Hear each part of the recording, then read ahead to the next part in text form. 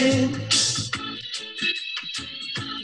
every little thing gonna be alright.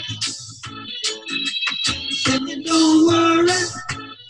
That's it, baby. Let's listen to Bob. Don't worry. Everything's gonna be all right. May 25th edition of Dunk City. Henry Maldonado, a.k.a. Bumbleclot Booty, still on the high from this weekend's versus battle. Vince Mercandetti. How we doing, Vince? I'm going to find out by the end of tonight what Bumbleclotty Booty means. But I am doing well. It is a somber Memorial Day today. But we are going to focus on baseball here for the next hour. Great choice. You're one-upping yourself every week. I love that song, and I love it for all of the reasons no one would ever expect. And I've said this before. It's perfect this weekend. It's perfect right now. So everything is going to be all right. Very fitting. I've said it before. Shane Victorino's walk-up during the 2013 playoffs was one of my favorite walk-ups ever because the Fenway crowd would get into that song. Even though I'm a Yankees fan, that was like thrilling baseball for me. So love that song, love that choice, and absolutely, and I love it for all of the reasons. The sentiments are everything we could say because there's no reason to worry here. We're going to get into it here. 2020 season updates. Where things are currently. We'll do a quick recap of that. We've been touching on it every week here. We're going to get into a timeline of events, what to expect going forward between now and probably the next show. It's a very, very important week coming up here. And then we're going to get into the good, the bad, the ugly of the situation, and we'll talk about fallout. We'll look to next week, and we'll have some debating in here as well, just touching on stuff that's been hot topics in baseball life this week. As we close in, Henry, on 5,000 members, not quite there yet, but we're right on the cusp. Almost. I'll save any ceremonial speeches and emotional I love yous till we actually hit the 5,000 mark. So it's been a few years in the making. Vince, I have a question for you. Sure. We have no baseball this Memorial Day. Nope. When was the last time there was no baseball in the MLB on Memorial Day in this country? I couldn't believe the answer to this. Would have never guessed ever in a million years. If you asked me, I would have said sometime like World War II, probably they stopped baseball at some point. That would have been my honest to God guess. In fact, when we saw the answer, we said, this is bullshit. There's no way this is possible. And went back and researched it and said, holy shit, this is true. Vince, what's the answer? 1880.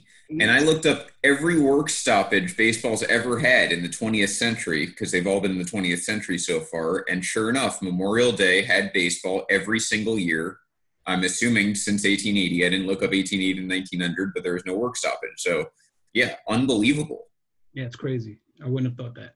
Just the worst history ever. 140 years down the drain. Now we have no baseball today. I blame Manfred. Absolutely. He's like one of those like Wall Street guys in Boiler Room. Yeah. Just like one of the skeezy ones. He's got those really expensive cashmere socks on, and he probably has toothpicks at his desk, and his tie is real loose. Yeah. That's a good one. Yeah, he's a douche. Anyway, when in doubt, it's Manfred's fault. So let's get into it here. There haven't been a ton of updates, but we can reiterate kind of where we're at. An article came out this week summarizing it pretty well, and that is over from CBS Sports. So where we're at, just to reiterate, 82-game schedule, that's going to be the proposal. Seems like I haven't seen any sort of discourse where people disagree with that, so I think they're in agreement with that. Get serious now. I can take off the word. Yeah, I'm sure you're getting hot, too. And universal DH. So those are the two things that I assume have been agreed upon. We've got 30-man active rosters, 20-player taxi squad. I don't think either side has a problem with that either because you're going to need it. No. So expanded rosters, that 20-player taxi squad, because you're not going to have minor league baseball this season. That pretty much guaranteed. And then 14 teams, the expanded playoff. Again, both teams have agreed to that because players want to play more and it's going to make more revenue. So owners are okay with it too. That's one of the things I hate. I don't like the expanded playoff either, but I understand. Well, I don't understand it actually. I would prefer the opposite. I would prefer a smaller playoff with more games within the postseason. I think more teams, they'll have more markets, in the running and potentially more playoff games, more money. Yeah. I get it, but I hate it. Yeah. I mean, when in doubt, it's always the money. But yeah, I don't like it either. I would have preferred, like I said, the same 10 teams, and then you just do a 3-game play in, a best of 7, best of 7, best of 7. That gives you the playoff games you're looking for, and it doesn't make almost half the league make the playoffs. Yeah, I think it's that plus, like I said, just it's getting more teams involved, and the fan base. It's an easy way to get fans involved if your team is in it. Yeah. Now they did add a little caveat in here. I don't know if this is official or not. I'm sure it's just a goal, but I didn't notice this, that the idea is to play in the home cities in October, which this kind of implies regardless of who makes the playoffs. I think what this came out was that both sides kind of, I guess, preliminarily agreed to this, but how much water it's going to hold, I don't know, because they had an agreement in March, and now, MLB is backtracking. Yeah. Who knows? And yeah, I mean, we'll see on the Yankees and Mets if either one or both make the playoffs. We'll see. But that's at least the goal from MLB standpoint, is by the postseason. And we've had a lot of people ask this in baseball life. The answer is by the postseason, they would like everyone to be playing at home. Whether it's going to start that way, probably not. Every major city, or every city at least with a team, is starting to open up, including ours. We'll touch on that. So unless that second wave hits hard, I guess it makes sense. Yeah. And then the last point here, the 50-50 revenue split, we know that was not agreed upon by players. So that still is being worked out. We will get to that later. We've been harping on it a lot. It's always going to come down to money. That's what this last kind of leg to stand on from either side is going to come down to. So we'll get to that in a second, but that's where things are. So we're getting closer. I think 2 weeks ago, if you asked a lot of fans if they thought there'd be baseball, they'd say absolutely not, whether it was because of the virus or whether it was because of all the barriers in the way. I think if you ask fans now, they're probably more like you and I, Henry, where we've said the entire time there's going to be baseball. All they have to do is listen to us more often. I can't point to how many issues we've been right on, and well, we can say we told you so. Fuckers, pay attention. Listen to Don City and just follow our lead if you're not sure. We are almost there at the I told you so fuckers part, where we can say, neither of us panicked at any point, and we will continue to not panic this week. This is the doomsday week in my book. We'll see. Alan, to answer your question, MLB has approved the owner's proposal. The players haven't. That's going to be reviewed tomorrow. So we were hoping that it could happen today. It's not. So they're going to discuss tomorrow. We'll get to this when we get to – well, we can get actually right into that, the timeline of events now. And then who knows, if something breaks major and then there's no other podcast going on in the other groups, maybe we just come on just for the hell of it. Yeah, we'll see. We do have a fantasy podcast tomorrow, fantasy baseball, but depending on the time of day, if there's major breaking news, Henry and I will try and get together and talk about it real quick, or we'll just make a thread. But where we're at, timeline of events going forward now, tomorrow they talk on the proposal. I don't have a time for that. I don't know if there's a designated time for that, but by the end of the business day, I would think we would have an update. My gut, and tell me if you disagree, is that there's going to be a disagreement. I don't think whatever's being proposed is just going to be automatically agreed to second proposal. Everything that the owners keep leaking, and I'll keep saying it that way because they're the only ones who can benefit from leaked information. Everything the owners are leaking so far indicates that they all are on the same page when it comes to the health, the testing, all those aspects of the game and how they'll proceed. And at the end of the day, it's going to come down to what it always comes down to with these two, and it's money. Right. They have to agree on money. Everything else can be figured out. It's just the money issue, which will always be the sticking point with these two. Yeah. So I think tomorrow they will not come to a full agreement on the money issue, which leaves us the rest of this week. And I say it like that because 1 week from today's date is going to be June 1st. Yeah. That's when our next show is going to be. June 1st is not an apocalyptic midnight hour doomsday date, but that is very late in the process. Like, we've talked about the timeline the whole time. If you're going to start baseball, it has to be in that early to mid-July. Even from a money standpoint, you have to get baseball started by July 4th, or that's like millions of dollars that you've missed out on in just that mistake. So in both of our minds, we've said it since February, baseball probably starts that first week of July. And in order for that to happen, they need about 3 weeks to have spring training and start opening day. So we're retroactively back to June 10th now. Mm-hmm. And I would think that there needs to be a few days from the time they agree it to work out the remaining little kinks. Those will probably take a few days. They have to agree on a proposal. So June 1st is a really good date in my mind that they should reach something, and it also gives you all of this week to negotiate. If it's June 2nd or June 3rd, that's possible, but not much after that. So we're looking at this week as essentially the final negotiations in my mind. I don't think it'll be agreed upon tomorrow, but maybe by Friday. I think by the time we have another show on the 1st, we'll have some good news and there'll be an agreement and we can say, I told you so, fuckers. There you go. Yeah. So I think that's a timeline. I would take the under on the over/under on whether or not we'll have a decision by our next show. Yeah, I think our next show, let me say our June 1st show, I think we'll have an announcement that we'll have a game and the season, and we'll have a framework of that. So right. All I'm saying there is if it's not decided by June 1st, if it's June 2nd or June 3rd, we're still fine. But I expect it by next week. So that's our timeline. Now let's say there's a good, a bad, and ugly in this situation still. Some things that have progressed nicely have been optimistic, and there's been some things that are kind of, they're a problem. And then there's some things that are still ugly. And I think you can guess what the ugly is going to be, but let's get to the good first. So Andrew Cuomo came out, your boy over in New York City, coming out with an outrageous statement to me, saying that he welcomes New York teams back to New York. They can begin their essentially spring training. Like they can begin training in the facilities in New York City, which is still pretty horrible as far as COVID numbers. They have been getting lower, but they're, compared to the rest of the country, still awful. Yeah. I don't know what he was thinking there. I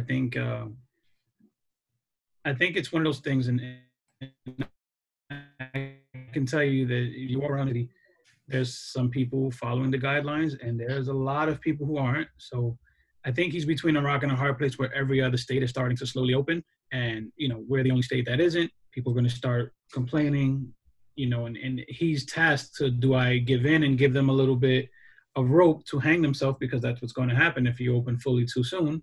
Right. Or do I continue to be, a tough governor? So I think he gave a little with the hope that everyone will follow the guidelines.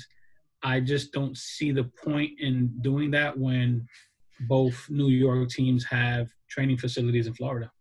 Yeah, and you also have DeSantis over in Florida, governor of Florida, coming out and saying that, Florida, where I am, we've already started phasing in. It's not just like talk. So we're already in a phase. The rumor, it's not official, is that next week and June 1st, we're going to start talking about opening up theme parks at capacity, at a limited capacity, as well as sporting events. So I think that this is geared towards other sports and not necessarily baseball, because like I said, the Yankees and Mets both have training facilities in Florida. I think this is more, with the WNBA, the NBA, the NFL, they all have training camps in New York State, not necessarily New York City is where their training facilities are. So, the numbers outside of the actual city are much better than New York City itself. Right. So I'm guessing that's where that came into play. And, the idea of the Yankees and Mets playing at home won't really come to fruition until mid to late June. Right. Or July. So. Yeah, I agree with you. I think he's saying it more from a jockeying for position standpoint, if you will, planting seeds. But I absolutely expect the Yankees, and I would assume the Mets too, because they have their facility down here as well. I'd expect them both to open the season in Florida and probably play the regular season in Florida. I don't see them going up anytime soon, but that October timeline, depending on this quote unquote second wave, that would be a tangible goal for the city of New York, is if you can have your baseball playoffs at home. Yeah. So that's where that is. So Cuomo comes out, optimistic nonetheless. Like he wouldn't be making those statements if you were still in the absolute worst of the worst of this. So we consider that an optimistic thing, just an unrealistic thing. Now, the other things that have happened this week, again, they affect where I live in Central Florida. The NBA has agreed to have their season the rest of their season and playoffs played in Wide World of Sports Complex in Disney World. So that's been agreed upon. There's, no players and owners both agreed it's going to happen in some way. I don't think there's a start date yet, but they're already demonstrating, because the World Wide of Sports is kind of its own campus, they're already demonstrating that there will be professional sports in Florida and soon. And then the other thing going around along with that is the NHL players and owners have also reached an agreement. It doesn't have to do with Florida necessarily, but they have reached an agreement to resume their season. So now you're at a situation where all three other sports, signed, sealed, and delivered, have agreed they're going to start their seasons. Pressure's on MLB even more now. Pressure's on the MLB owners, I think. Right. Yeah, I agree. That hits the owners harder than the players. Absolutely. Because now you can't be an owner sitting on the sidelines when every other owner in professional sports in North America is having their season finish, essentially.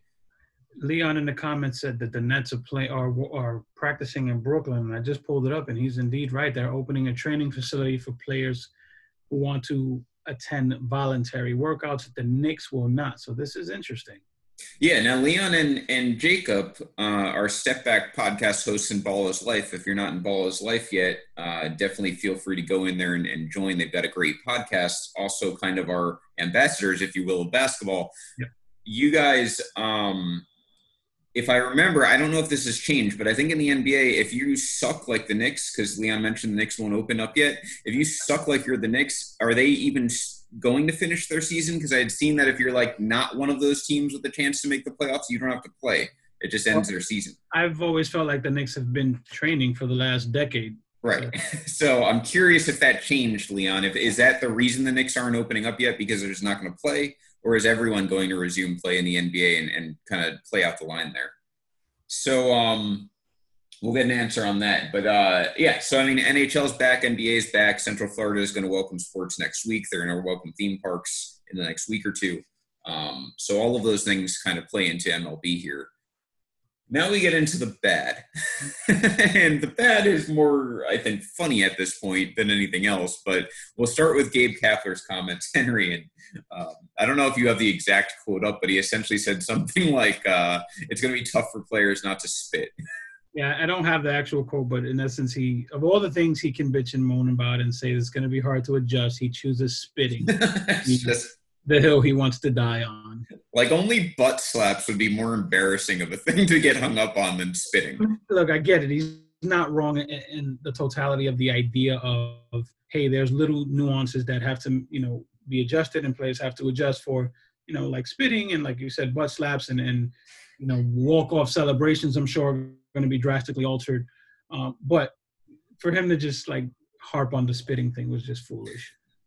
Now, you touched on something that's kind of a trigger for you know what that is? That is the shut the fuck up of the week. Yes, you're right. I had someone else lined up, and then we had a huge revelation about 5 minutes before the show. Yeah. So he has been replaced by Gabe Kapler. That is just like, shut the fuck up. Yes. Why are you talking? The original JD Martinez fuck up of the week. Why are you talking, Gabe Kapler, about spitting as your biggest concern in all of this? Like, that's how players have to adjust. It's not how they're going to alter their batting practice or regular practice or camaraderie or how the catcher and umpire are going to stand near each other. It's the spitting. That's like, say all end all. That's the biggest problem we're facing. Dude, come on. You got to be smarter than that. But it's Gabe Kapler, so who knows? Right. He's already been fired once. Probably going to be fired a second time. It's a weird hire, I think. But anyway, so that did touch on a trigger of mine, though, because everyone, there's been all of this talk about, is it even worth having a baseball season? It's going to be a shorter season. Things are going to be different. Divisions aren't going to be the same. Like, is the World Series champion going to be have an asterisk next to it, blah, blah, blah. And none of that stuff's really affected me. Like, in my mind, I'm like, look, it's a shorter season. Yeah. Right now, we're in a point in baseball where the best teams, especially in the AL, they're going to probably have their division tracked up midway through a regular season anyway. So to me, the games don't matter that much. Like, maybe it screws the second wild card and it's someone else because they had a hot start. But I don't think the division winners, especially in the AL, probably the Dodgers as well, and really the Braves. Like, I think 5 of the 6 division winners, it wouldn't matter if they played 82 or 162. No, I agree.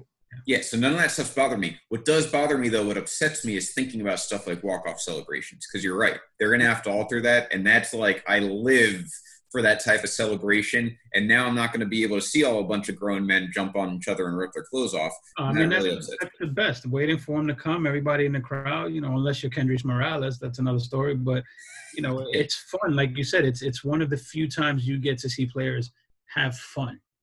Right. Everything's out the window. They're excited. They just won the game on a walk-off hit, whatever, and they're just having a shitload of fun. And we as fans love that feeling, of, wow, these guys are just having fun. You're a fan, you're going apeshit in your living room, you're matching their intensity, and, that's part of the beauty of the game.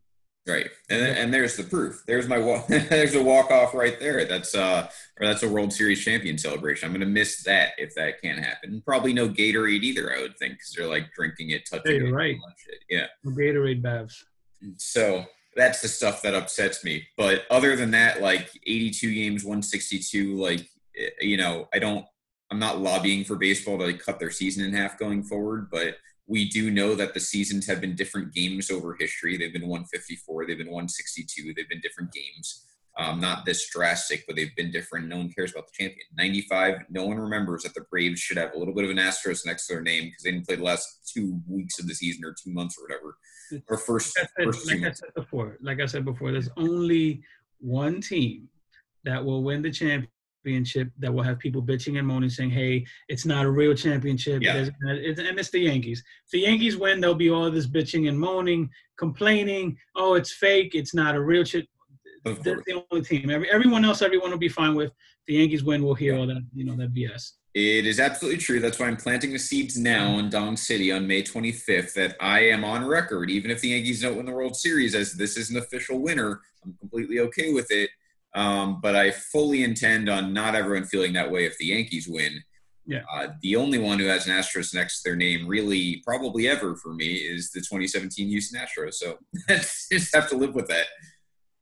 So, yeah. And, there's some discussion in the conversations about teams who would have the advantage. We went over that last week. I mean, Oakland, I'll say this. Oakland's probably had a better shot at winning the West than the Astros. Yeah. With a shortened season. Now, they don't have a good shot with a long season either, but I had the A's taking that division this year anyway. In my case. But a team like the Reds, probably a great example. They can win that NL Central. Now, again, I don't even know if a longer or shorter season would matter in these cases, because if the Reds made the playoffs either way, I wouldn't be like, oh, that's shocking. Right. So unless we see like a Royals or like a Marlins make the play or Pirates make the playoffs, like Pirates would be a good one because they're always kind of in it until right around that trade deadline, and then they do what Pirates do. Does that factor in for you too? That does it factor into you if we wake up and it's October and we've got like 2 or 3 really, really random teams who had no shot on a regular season? Does that change things for you, or is it you have to draw the line in the sand now? No. I think it's whoever wins is the champion. I mean, this is the season. This is the season we're playing. This is the hand that's dealt. If we play until 80 games, 90 games, whatever the number is. And if they win, they win. They still have to play a playoff series. Managers still have to manage, players still have to produce. So, I would love if, some team who rarely competes comes out of the blue and ends up in the World Series. I don't think it'll happen, but I wouldn't, grind my teeth or bitch about it. So I think it's just as silly if you make the case, hey, the wild card play-in, like take the 2018 Yankees, for example, they win 100 games, they have to win a wild card play-in. I could have easily made a case in 2018 if they lost that game to the A's that there should be an asterisk next to the Red Sox because they didn't play – like the Yankees had the second best record and they had to play a play-in, one-game play-in. 3 straight years the Pirates had to play a wild card game and lost, and 2 of those 3 years they were one of the best teams in the whole league. Yeah, so to me the playoffs are the much bigger picture to focus on if you want to go about sample size. And this year it's offsetting that because you have a much longer postseason now. You're going to have an extra round of the postseason now, with 14 teams, 7 in each division. So to me, if you can get through that daunting postseason, 82 games doesn't really matter. I mean, we all know as baseball fans, there's a lot of padding in the regular season. It's mostly for stats. Exactly. You beat up on the shit teams when you can. You give your guys a couple days off. Yeah. So I don't mind at all the 82-game season. I think whoever's champion is champion, especially if they can get through this postseason. This postseason might be more accurate than years before because there's no one-game sample size play in, and you've got a longer series, and stuff. So, 5-game ALDS again. Well, if it goes 7 like the ALCS and World Series, we may have different outcomes in a 5-game series. We're not bitching about that. So to me, there's not really much of a case to put an asterisk next to the champion this year. The teams that excel, I think you'll see, are the teams that have deep farm systems and have players that are major league ready. So that 20-player taxi squad is going to be big. You're going to see a crappy trade deadline, I think. I don't know if you'll see much of any trade. I agree with you. I think it'll be maybe role players. You're not going to see a lot of action. You're going to see guys who may have been traded being called up to see if they can contribute somehow this year.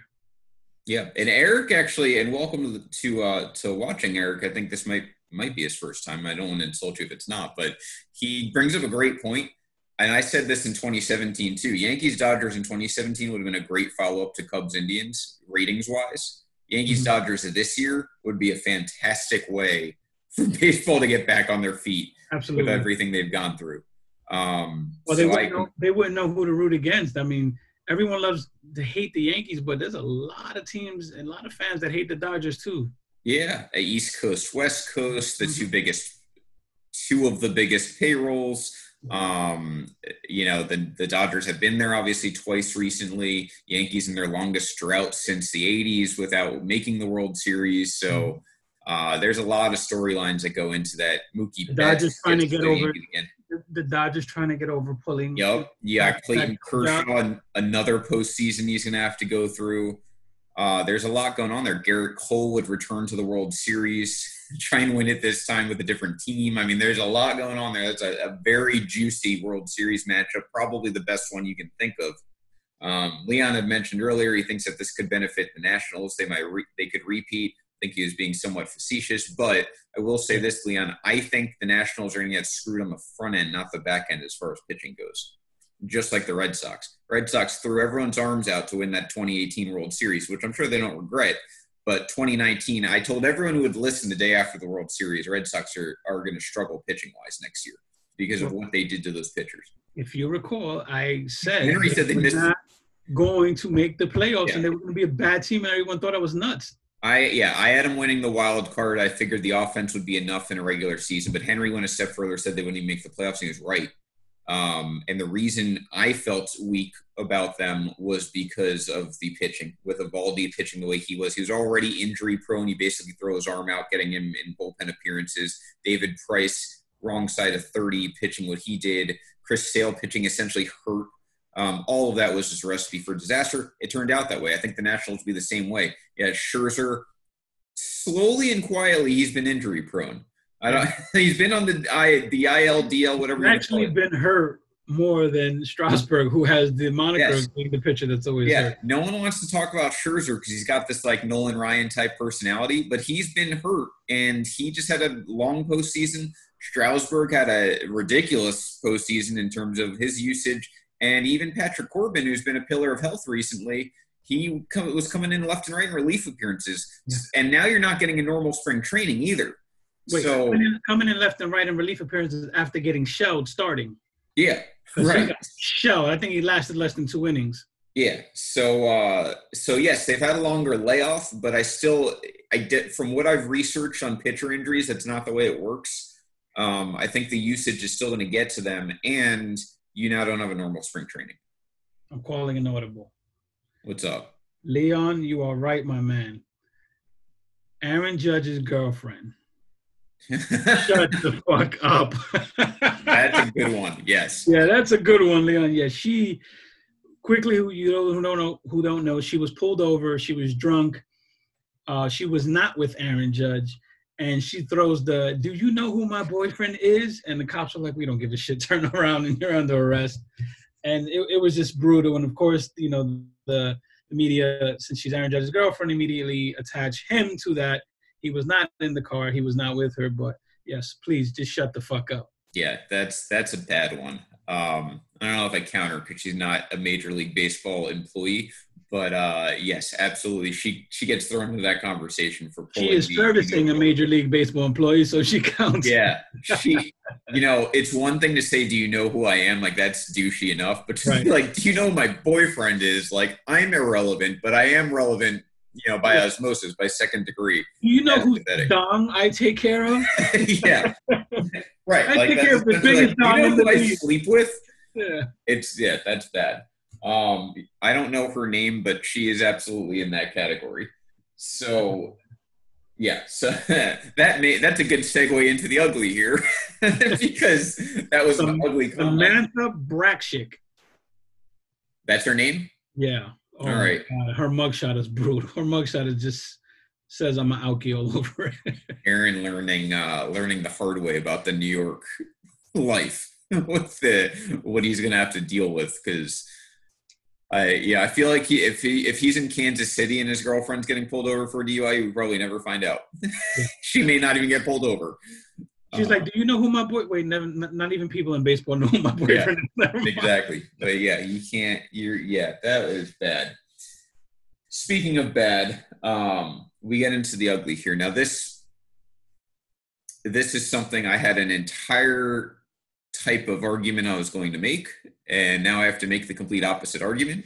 So let's walk through that timeline real quick, Henry, because you reacted to me on Facebook like I had 6 heads when I reacted the way I did. But now you know why I reacted the way I did, so let's get into that. So we were talking privately about Chipper Jones. Chipper Jones and Tom Glavine both made comments, but we were specifically talking about a Chipper Jones quote. And I said something to Vince. Well, I'm glad he said that because he's right. And Vince was like, no, he wasn't. He sounds like an idiot. And I'm just kind of like, I don't know. He's not. He's perfect. Yeah. And we're going through it before the show. And what do we find, Vince? The comment was altered. The comment was actually doctored. The comment that was in quotes was altered. So we'll just leave it at Tim. Post the meme in Baseball Life. And the meme in Baseball Life is the quote, in quotes, of Chipper Jones. And he's saying a comment, and there were basically 2 words left out of it, which I didn't realize. So I read this comment on Baseball Life, which is, I don't have it in front of me, but I can paraphrase based on what was left out of it. It says basically, in all honesty, I'm a little less optimistic than I was 10 days, 2 weeks ago after listening to some key players coming out and speaking out on it. They continue to squabble over dollars and cents, salaries, revenue sharing, and all that kind of stuff. There's 30 million people out there that's out of work, and the last thing they want to hear about is a bunch of millionaires squabble over maybe getting 30 to 35% of their salaries this year. That was the quote, in quotes, in a meme in Baseball Life that was shared, and that's the quote I reacted to because that was the only thing I had seen. I didn't read the actual quote when Henry said that Chipper was right, because I'm like, first of all, you're a former player, and second of all, everyone's squabbling in this situation, not just the players. So, like, why are you going after the players like Mark Teixeira did? I didn't agree with it when he did it either. So I'm angry. And if you've watched the show before, you know how I feel about this case. I'm almost always going to side with the players because that's what makes sense. So, Vince, what were the 2 magical words that were left off? And billionaires. So if you go back to that quote in Baseball Life, which was controversial in itself, that entire post, and billionaires was left out of the quote. He actually says there's 30 million people out there that's out of work, and the last thing I want to hear is a bunch of millionaires and billionaires squabble over maybe getting 30 to 35% of their salaries this year. Right. So Henry's reacting to that, and I'm reacting to the minus and billionaires, and he's like, what the hell's wrong? Like, why are you so angry about this? He's right. And I'm on this, I already had this whole thing, Henry, formed in my head. I'm like, he's from the Braves organization. All they do is screw their players out of money from scouting. That's what their whole controversy was over, was they were packaging players, screwing them out of signing bonuses. Ozzy Albies sets the players back 50 years with his ridiculous extension. Acuna signs for below market value. I'm like, I'm about to rip the Braves apart. Then you have Chipper, who actually played during a strike season. Yeah, Chipper's a rookie. Last time there was a strike shortage, they were squabbling over preventing a salary cap. So, like, where the hell is he getting off blaming the players? And then I find out that his quote makes absolute sense. Yeah, that is the last thing 30 million people out of work want to see is a bunch of millionaires and billionaires. Yeah, he's thinking logically. No one wants to hear what you have to bitch about when it comes to money. And this is why I say the owners leaking that information just suck. It's a shit move. Leaking that info sucks because this is what you get. And they're right. People don't want to hear millionaires and billionaires cry over money when there's people sitting at home waiting for the next unemployment check to hit, running out of unemployment, can't find a job. If they had a job, their place isn't open yet. The last thing they want to do is hear people complain about money. So, yes, Chipper Jones in this instance is right. So you have to eat that one. Yeah, I was wrong, but to my credit, I did read the quote correctly. It's just I didn't cross-reference it, which is And always what I people, this appreciate. is just a reminder, people, if it's on a meme, it doesn't necessarily mean it's true. Yeah, I just never expected that to happen to baseball. Like, never. Well, like, why take that quote out of context? It was so unnecessary. And then it And it's causes. funny because like you said, that post was a little controversial, and you look back, and you can see the side that people were taking, like, yo, he sounds like a complete douchebag right now. Yeah, and it didn't. Everyone would have just agreed if that was the actual meme that was in there. Everyone would have been like, "Yeah, we're tired of them squabbling." Exactly. Now, some fans take it an extra step. They're like, "Just cancel the season." Like, there's no agreement. I think that's ridiculous. They're in negotiation stages. Mm-hmm. Doesn't mean I like it though, and no one else does. Like, Yeah. it is squabbling. A bunch of people have more money than us talking about money. No one wants to hear that. Exactly. Poor taste. And he was absolutely right, by the way, to call out Blake Snell. We talked about that last week. Blake Snell's comments were tone deaf. They were stupid. The way he phrased it was dumb. It's alienating. And we talked about that last week. So he comes out. He said that it wasn't a great look for the players, and he was right. It wasn't a great look for the players. I know why Snell said it, but it wasn't a great look. Completely forgot another shut the fuck up candidate, which I've been meaning to touch on because everyone knows in baseball, like, I think this guy is one of the most overrated players in the game. Nolan Arenado. Did he say something? He said that in regards to Blake Snell, he made a lot of good points. He didn't. There are some points that he made that were true. Some of them, yes, that are facts. Yes, same thing. You said it twice.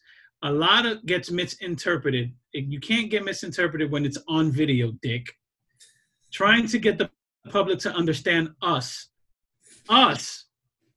when he just signed this massive, what, $300+ million contract? 279 or something, 279. Right. Trying to get the public to understand us, it's not going to work very well in our favor. Shut the fuck up. Yeah. We said this last week. We'll reiterate it again. The players need to stay out of the media, and this isn't like a shut up and dribble like with LeBron James. All right, like LeBron is very well spoken and he's very PR savvy. He can say anything he wants as far as I'm concerned, because I'm not about censoring players from political opinions. I think that's perfectly fine. They have a platform to do it, then do it. This isn't that situation, though. This is a situation where the players really do need to shut up and let the process play out, because this is what the owners do, is they just leak these little bombs, and then that sets off the players to say things that are stupid, and then you have fans taking the side of the owners, which makes no sense whatsoever. And then now they are even using a page out of the GOP playbook, changing these memes around. So it is psychological warfare going on right now, and the players really just need to stay on the sidelines right now and let their lawyers take care of things. Reel them in, shut up, let the lawyers and the actual team reps do what they do. And you guys, you want to interact with fans online, fine. Don't talk about the negotiations. Talk about everything else. Yeah, completely agree. Talk about the Netflix show. Talk about Dancing with Stars, that new reality show where people are vying to get the chick pregnant. Whatever you want to talk about. Yeah, absolutely. Yeah, stick to that type of stuff for now. And then you can go back. Afterwards, you want to talk about the blow by blow. That's fine. But right now, just let the people who are experts on this take care of it. Baseball players, not the sharpest tool in the shed. I can tell you, one of my last courses of journalism in broadcast journalism in college, the professor stands up and he goes, "Who would you think are the smartest athletes?" And some people said baseball, some people said football. And he's like, and just said, I'll never forget this. This is straight face. He's like, baseball players are probably the dumbest athletes in sports. And I looked at him and I was like, really? Like, they don't seem as dumb as some other athletes, which, probably you can take that however you want to back then. But he said, yeah, if you look at it statistically, the high majority of baseball players never graduate college, whereas with football, a lot of them do. Mm-hmm. And he said hockey players are actually the smartest, because almost all of them graduate college, and they're very good colleges. Because like Ivy League hockey teams are very good at hockey. So you're talking very high caliber colleges, and most of them graduate. Baseball, almost no one graduates college. You can get into the demographics further than that. They're from a lot of dumb southern states, educational wise. But just talking simply from a graduation rate standpoint, they need to let lawyers and whatnot do the talking. That's the moral of the story here. Not to mention, some hockey players come from other countries that have like good, actual good. Yeah. Yeah, you have great education in Canada and stuff like that. A lot of them are from there. So, absolutely. They're also the best interviews that I can vouch for. They are very well spoken, very analytical. Not to mention, who doesn't want to see like missing teeth when you interview a hockey player? Right. Yeah. So the hockey players look a lot dumber than they are for those reasons. I mean, I think they've done a little bit better. You can get fake teeth now. I think a lot of them do that. They have the visors and better mouthpieces, stuff like that. But yeah, they look a lot dumber than they actually are hockey players. And in reality, on the athlete scale, pretty intelligent. So that's the ugly. Chipper Jones actually was right. He did talk about, like I said, Blake Snell in there. He was right about that. The only thing I kind of disagreed with Chipper on was the part where he talks about he's afraid there's a bigger divide now and that he's less optimistic about playing. I think the progress we've seen is what I expected. And I think I'm more optimistic there's going to be baseball because they're like right on, they're on the goal line just about. Yeah. Maybe not that. They're in the red zone, put it that way. So I disagree with Chipper there. I think that I'm very optimistic with the progress. They've got a whole nother week. And as we've seen, when they want to agree on stuff, it can happen like that. So baseball. I'm not worried about that. Yeah. So now we get into the last part of this money-wise, which is that, is it Barry Axelrod? I can't remember his first name now. I think so. Yeah. So, and he's an agent. He comes out. Yeah. I don't have the article in front of me, but I don't either, but I have the synopsis of the plan. And yeah, why don't you explain it and we can talk about that real quick. Let me see here. It's in the Athletic article. I do have the article, but he talks about, which I think is a horrible precedent to set, is deferring money to next season or after this season. It doesn't necessarily say next season, and basically playing for free. Right. Is it for free though, or is it just deferring some of the money to like tide them over? Let me rephrase that. Yes, I'm sorry. It's not free. It's deferring some money. They'll get a portion of what they were due, and in a future season down the road, the players will reimburse. The owners will reimburse the players with some sort of interest, I assume, or tax deferred interest or whatever. I just think that sets a horrible precedent. It's basically an honor system. I don't care how much legal mumbo jumbo you have in front of you. I just think it sets a bad precedent asking the players to take less money for deferment. That is the Washington Nationals' favorite look. Yeah, I was going to say there is a precedent already. There have been plenty of players who have done it. Yeah, but now you're asking everybody to do it. Right. And when players who do it, they already signed a massive, massive deal.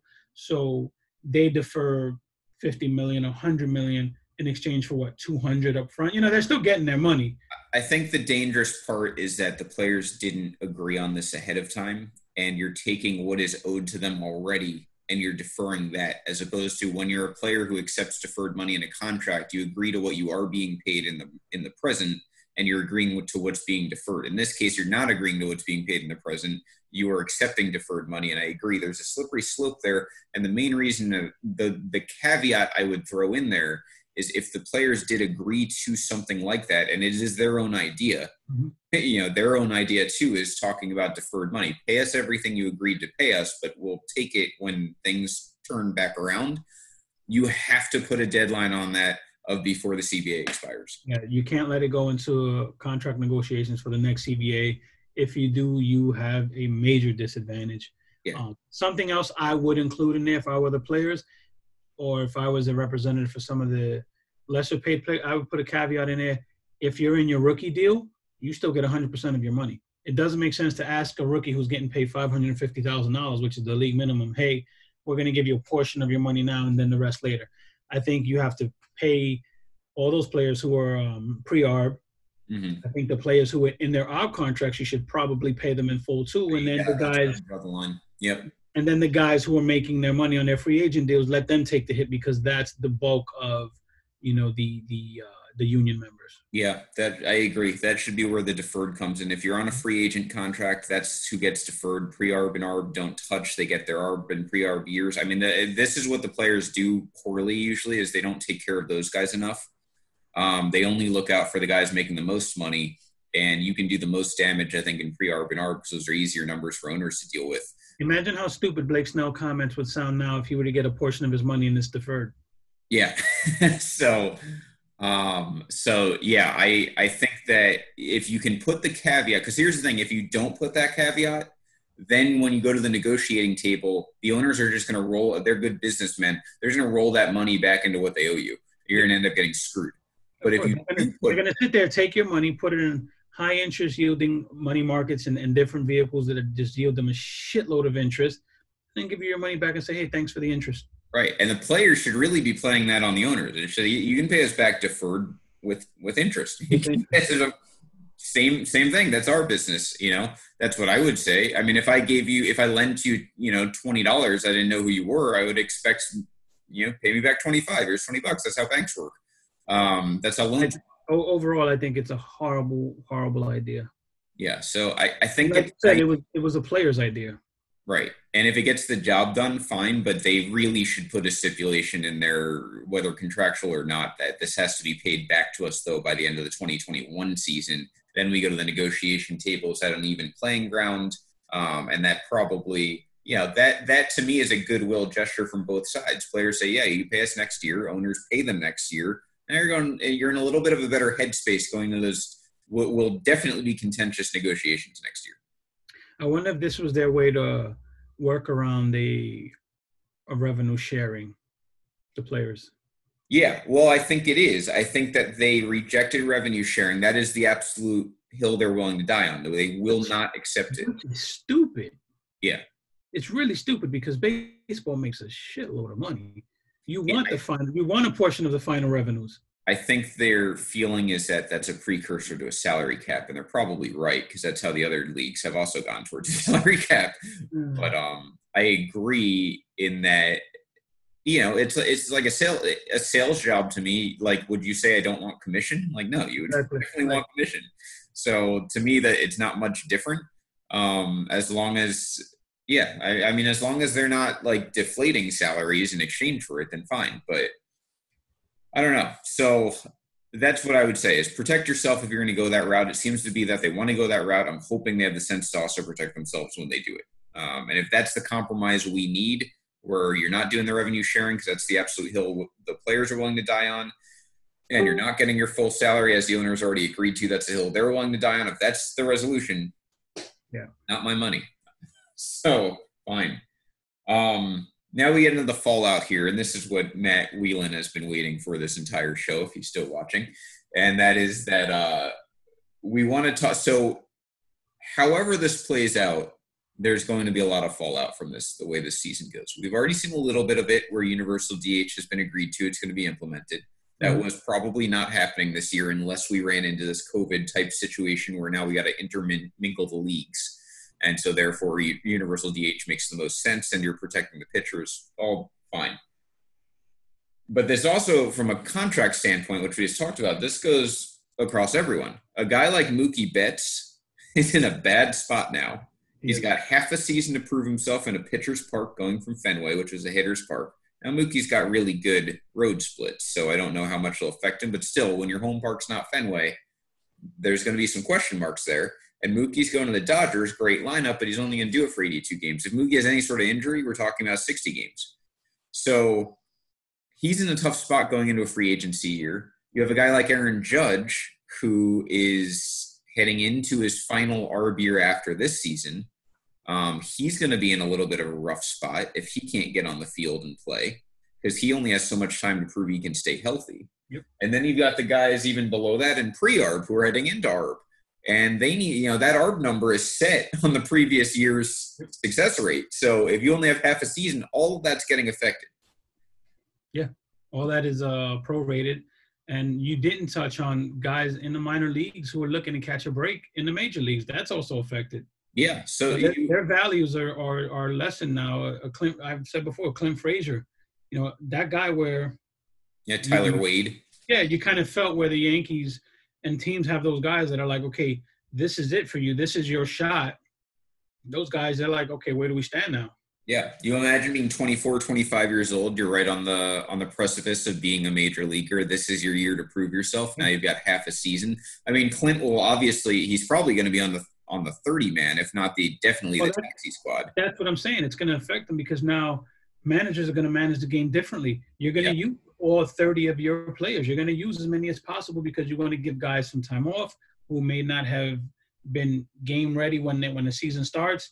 So he'll get less playing time. Yeah.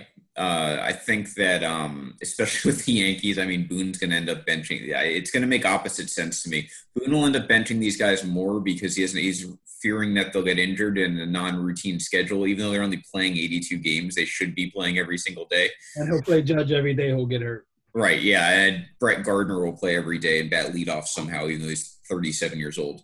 And but I think a lot of that 30-man is going to be relievers, though. The rumors I've seen, and I think it's speculation, I don't think there's anything official to it, is that managers will probably only go like 4 to 5 innings to their pitchers.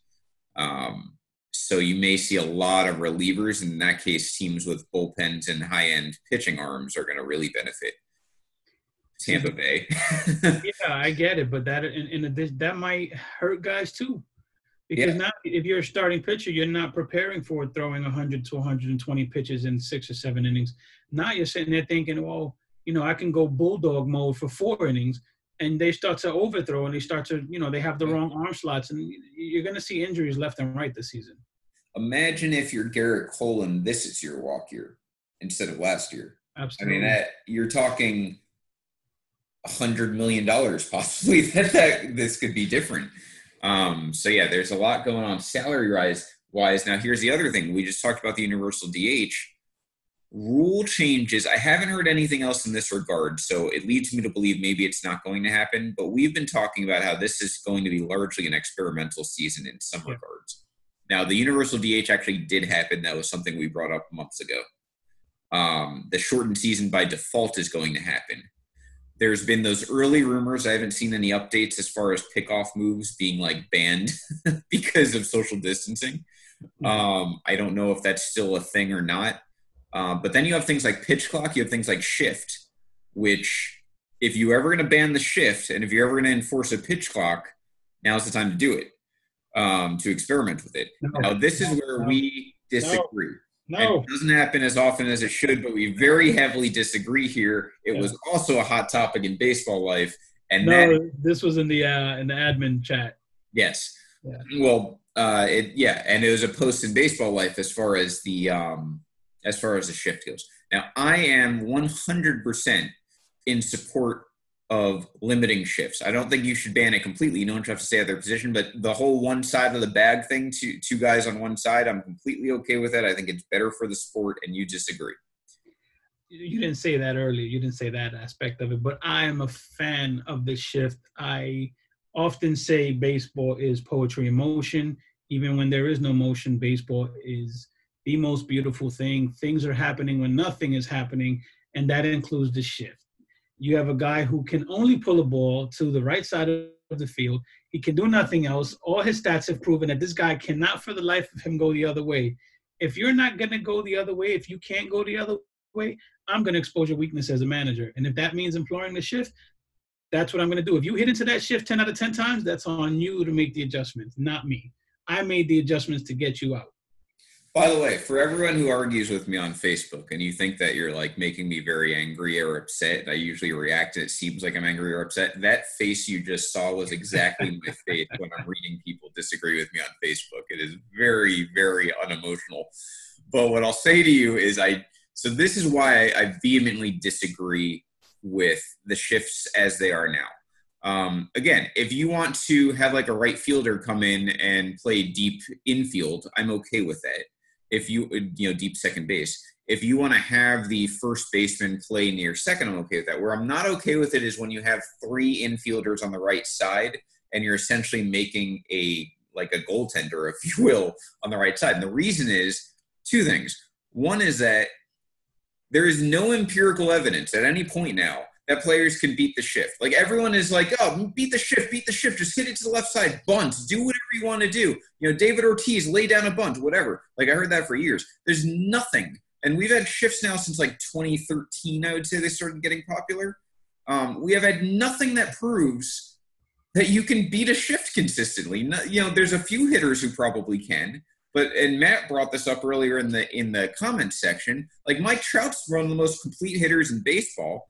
He eats the shift sometimes, and they shift on him. There's nothing that indicates you can take a 98-mile-per-hour slider from a righty into a lefty, and he can hit it to left field. It's just not something that is realistic. So why do we keep suggesting that's the answer? Yes, it is. What? Based on what? So if a player can go the other way, which a lot of them, they can. They're just – players are programmed to pull. Everyone wants to pull because when you pull, you have the most power. It's natural physics, yeah. Unless you're one of these guys who just have like absurd opposite field power, but natural power is pulling it. Everyone wants to hit a home run. If you are a line-to-line hitter and you can go the other way and you do it enough that they have to stop shifting on you, now you can start pulling again. I don't see that as a stop shifting, though. I think they would just adjust either A, how they shift, or B, how the pitcher approaches you to shift. Because if a pitcher's throwing you an outside pitch and, yeah, maybe a guy like Robinson Cano just takes it down the left field line as a lefty, fine. Mm-hmm. But the next time they're just going to come in on you. Like, how are you going to tell someone, hey, take this 100-mile-per-hour fastball, which almost everyone can throw now, on the inside corner to a lefty and hit it to left field? And do it consistently enough where they stop shifting on you. It makes no sense. You have to make the adjustments. If you're batter, you have to change where you're standing in the box. You have to look for different pitches. You have to not everyone's going to hit. And here's my other problem. Okay, fine. That's your solution. But why do we want them to beat the shift? What do you mean? Like, why are we rooting for players to beat the shift? You're not rooting for them. You're saying if they want to succeed, they have to make the adjustments. Yeah, but are you okay with the shift being as effective as it is now? Like, to me, my main problem with the shift is that it makes the sport worse to watch. There's more outs. There's less activity on the base paths. That's a different argument. It makes it boring. I get it. If you want to say, hey, we need more offense, I get it. But we're also getting that with universal DH. Getting universal DH, that's fair. We're going to have a shot in the arm with offense. For the NL, though. Like, the AL already has a DH. It's not too I absolutely love the idea that there's strategy going on that says, okay, I'm gonna play to your weakness. It's up to you to make those adjustments. I just love that. See, I view it as more strategy. The pitcher has to pitch you differently if everyone's playing their normal positions, but the pitcher is going to pitch you a very specific way. You have pitchers. CC Sabathia used to he hated this shift behind him, and he would say, "No, stay in normal position. I'll make the adjustments as the pitcher." I love that, but again, that's that cat and mouse game in baseball that will always go on. To me, the problem is that everyone's like, well, players should just beat the shift. Well, you want them to beat the shift because you want them to get on base. So if you want them to get on base and beat the shift, why not just outlaw the shift and they're already beating it because there's no shift? Like, the better aspect here is not, I like the shift because I like that it's effective and makes outs. It's that I like the shift because I like that hitters will have to force a change to it. But if we're rooting for the change, why keep the rule? Like, that part doesn't make sense. And I'll give you an example. I don't think you're rooting for the change. I think you're rooting for the best possible outcome, depending on what side of the fence you're on. If you're the offense, and these guys are playing that shift, and you have runners on, first and second, and you can't move them over because you can't, for the life of you, go the opposite way, and all you're going to do is pull into a double play. Probably that's your problem. You have to make that adjustment. I look at it more from an entertainment standpoint, not from like an ego standpoint. Like, to me, I don't care whether the players can figure out how to beat the shift. I think the shift is worse for viewing pleasure. And there's so many problems right now with Major League. I get that. I love the idea of the strategy behind it. Yeah, fine. Just like a chess match. Just like the strategy of a pitcher trying to hit. Like, I respect the strategy. No, that's horrible. That's just stupid. Like, yeah, double switches. Like, let me come right now everywhere. That is a hill I will not die on because it's stupid. That's kind of how I feel. And Randy, what we're trying to avoid is hitting the ball over the fence. Like, that can't be the solution to everything. I want more than the outcomes. Walks and strikeouts involve pitching. Actually, Randy's right, because we had more home runs last year than any other season in baseball. So people said, "Fuck, here's shift and here's a home run." So yeah, I don't like the doctor baseball. I don't like the three outcomes. That's my biggest problem with the shift. Is it makes less successful outcomes. I like singles. I like doubles. I like shit like that. Here's the thing for me with the shift. I think if you use the shift more, then it'll start an organizational change. I think players in the minors will learn how to probably go line to line more. So once you start that from the minor, it's hard for a guy who's been a 6 or 7 year vet, who's probably spent 3 or 4 years in the minors, 9 years combined, to make that change. It's going to be hard for that guy. He can't do it, honestly. That's the high majority of players, though. If you tell a guy who is in AA, hey, we're going to work on going opposite field because you're a dead pull hitter, and in the major leagues, these guys are going to shift on you, you're forcing that guy to add to his expertise and add to his hit tool. The problem is, and maybe to your point, this will change in the future. The problem is at the major league level, what's going to get you that 8-figure contract is hitting home runs. If you're a 230 hitter and you hit 50 home runs, you're going to get $100 million. You're going to get hundreds of millions of dollars, as opposed to if you're a 310 hitter and you're hitting 15. But we also value on base and those things more than we ever have before. We want to see a guy get on base 350, 360 plus, Look at a DJ LeMahieu and a Michael Brantley. Those are guys you can't really shift because they're such professional hitters. Exactly. And then look at a guy like Stanton, and who got more money. That's what I mean. Well, Stanton, he got a massive contract. He's won an MVP.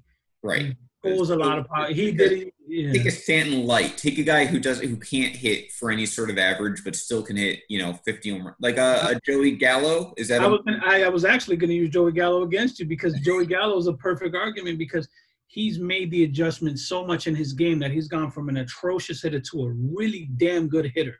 He does a little bit of everything now, where before he was just pulling home runs left and right. He has become a more complete hitter while hitting in Texas. And he made the adjustments. He did, but not everyone can do that. Exactly. That's the beauty of it. Joey Gallo now is a better player to watch, though, and you're asking for basically a lot more of the old Joey Gallos to stick around, because they're going to make more money, and they're not going to be guys who are going to adjust the shift. And they make more money that way by not adjusting the shift. You adjust the shift, you kill your market value. No, I disagree. I think guys who only hit home runs, you had who was it a couple of years ago that led the league in home runs and had to sign Chris Carter had to sign a 1-year deal with the Yankees, and he led the league in home runs the year before. Got the fans, the teams pay for more than just home runs. Yeah, Randy, that's my point in the comments section. He's saying pitchers hitting fails most of the time. Shifting is actually a productive strategy for the defense. I'm not arguing that shifting is productive. That's my problem with it, is that it's successful. Pitching, hitting, and shifting is the same problem to me. It's less action, it's less people on the bases, and that's my problem. I don't want the only runs in the game to be home runs. I want players to be on the bases. Do you like no-hitters and perfect games?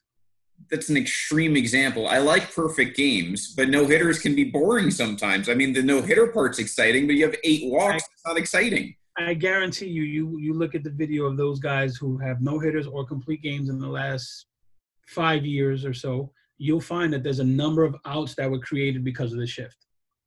I doubt it.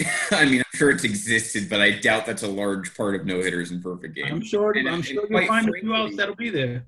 Quite frankly, I'm getting tired of the fact there are so many no-hitters, and if the shift is one of the reasons why, then that's my problem. I would like there not to be 3 no-hitters every season. It was nice when it was a novelty. Especially when the no-name guys are doing them. Yeah, you got Phil Humber was my breaking point. When Phil Didn't he have 2? Did he? Yeah, someone who's an asshole had 2 no-hitters. When that's happening, I think Phil Humber had 2 no-hitters. Yeah, when Phil Humber threw a no-hitter, I was like, I'm done with no-hitter's not impressive anymore. Now the cycle is my new thing. I like watching the cycle, and soon that's going to be outdated. You know who hits a lot of cycles? Guys that can go the other way against the shift. Sure, I'm not denying. That's very few and far between. That's why the cycle's so rare, because not many guys are A, hitting triples, and B, hitting it to all parts of the field. Yeah. But so that's my problem with the shift. Now, I don't think they're going to put a ban on it yet. If it's going to happen one day, I could see that. I think it's possible it'll be at least restricted. I don't think you should ban it completely. It is a strategy. I just think now that it's an extreme strategy, I have enough sample size where I don't think most players are going to break it. And it's bad. Here's the other thing I compare it to. 1968, there was no scoring in baseball. Teams were not scoring. We had 4 runs a game or whatever it was. on average. Bob Gibson had a 1.12 ERA.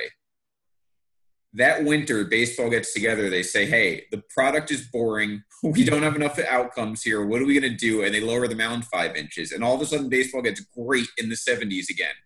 Yeah. You mentioned running into here. I'll give them a free plug, but the Roberto Clemente Museum, which I love, they actually have a pitching rubber used by Bob Gibson in there. That's cool. Yeah. I mean, that season by Bob Gibson is absolutely incredible. Yeah. But they have an in-game, an actual pitching rubber there. Yeah, I saw. By the way, it wasn't Phil Humber. It was Homer Bailey who had 2 no-hitters. That's right, yeah. And Phil Humber did have, I think he had a perfect game, if I'm not mistaken. I think it was a perfect game. Dude, yeah. You know who else has 2 no-hitters? Who? Mike Fiers. Yeah, well, I'll say this about Mike Fiers, besides the fact I love him for his vocal. Yeah, Mike 6'9" Fiers. We're going to call him Tekashi 6'9". Yeah.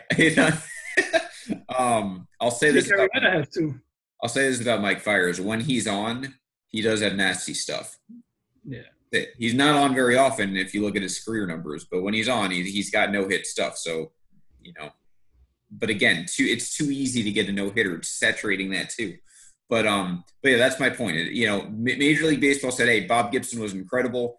I'm sure they strategized to try and hit Bob Gibson that year, but instead they were like, you know what, let's lower the mound and make the product better. That's what I'm lobbying here. If it's not shifts, fine, but they have to do something because there's too little amount of outcomes and it takes too many pitches to get to those outcomes is my problem. Yeah. So I get it. I love the shift from the strategic standpoint. I get it may be boring and, as baseball, you want to do the other thing and you want to get fans in, but I love the strategy of it. Dallas, don't touch my mound. Braden, also another one. Oh, my God. Your no-hitter, yeah. A-Rod's bitch. Yeah, from Cali, in case anyone didn't know. So anyway, that's there's a lot that's going to be affected here. We are excited. I mean, we are 1 week away now. I think I'm 70% sure that we're probably talking about everything that got agreed to on our next show by Monday. I'm going to end the show the way I started it, brother. Go ahead. There we go. So we have nothing to worry about. Be happy. Again, keep in mind Memorial Day, last few hours we have wore my patriotic hat to honor it. And we will be back next week, back in our normal time slot again, 7 p.m., not on a holiday this time, to discuss hopefully an agreement. If it's not an agreement, it's still going to be a super exciting show because we're going to have hours and maybe a little bit of days left before they have to come to an agreement. So join us next week, 7 p.m. Sean's Total Bases podcast on tomorrow night. Be sure to join that. He's got some good fantasy stuff going on there. And also Step Back again. Jacob Anthony Moses and Leon Tompkins. There you have moved into a new time slot, Wednesdays, 8 p.m. Immediately following the lab. Is that 7 p.m. or following the lab? Yep. Yes, lab's at 7 p.m. So Wednesday's a good. I'm excited for that. I think that's a good slot for them. Me too. I think that'll work a lot better than they had. So join us next week, Monday, 7 p.m. This has been Dong City. Have a great night. Dong City Bomba Clot.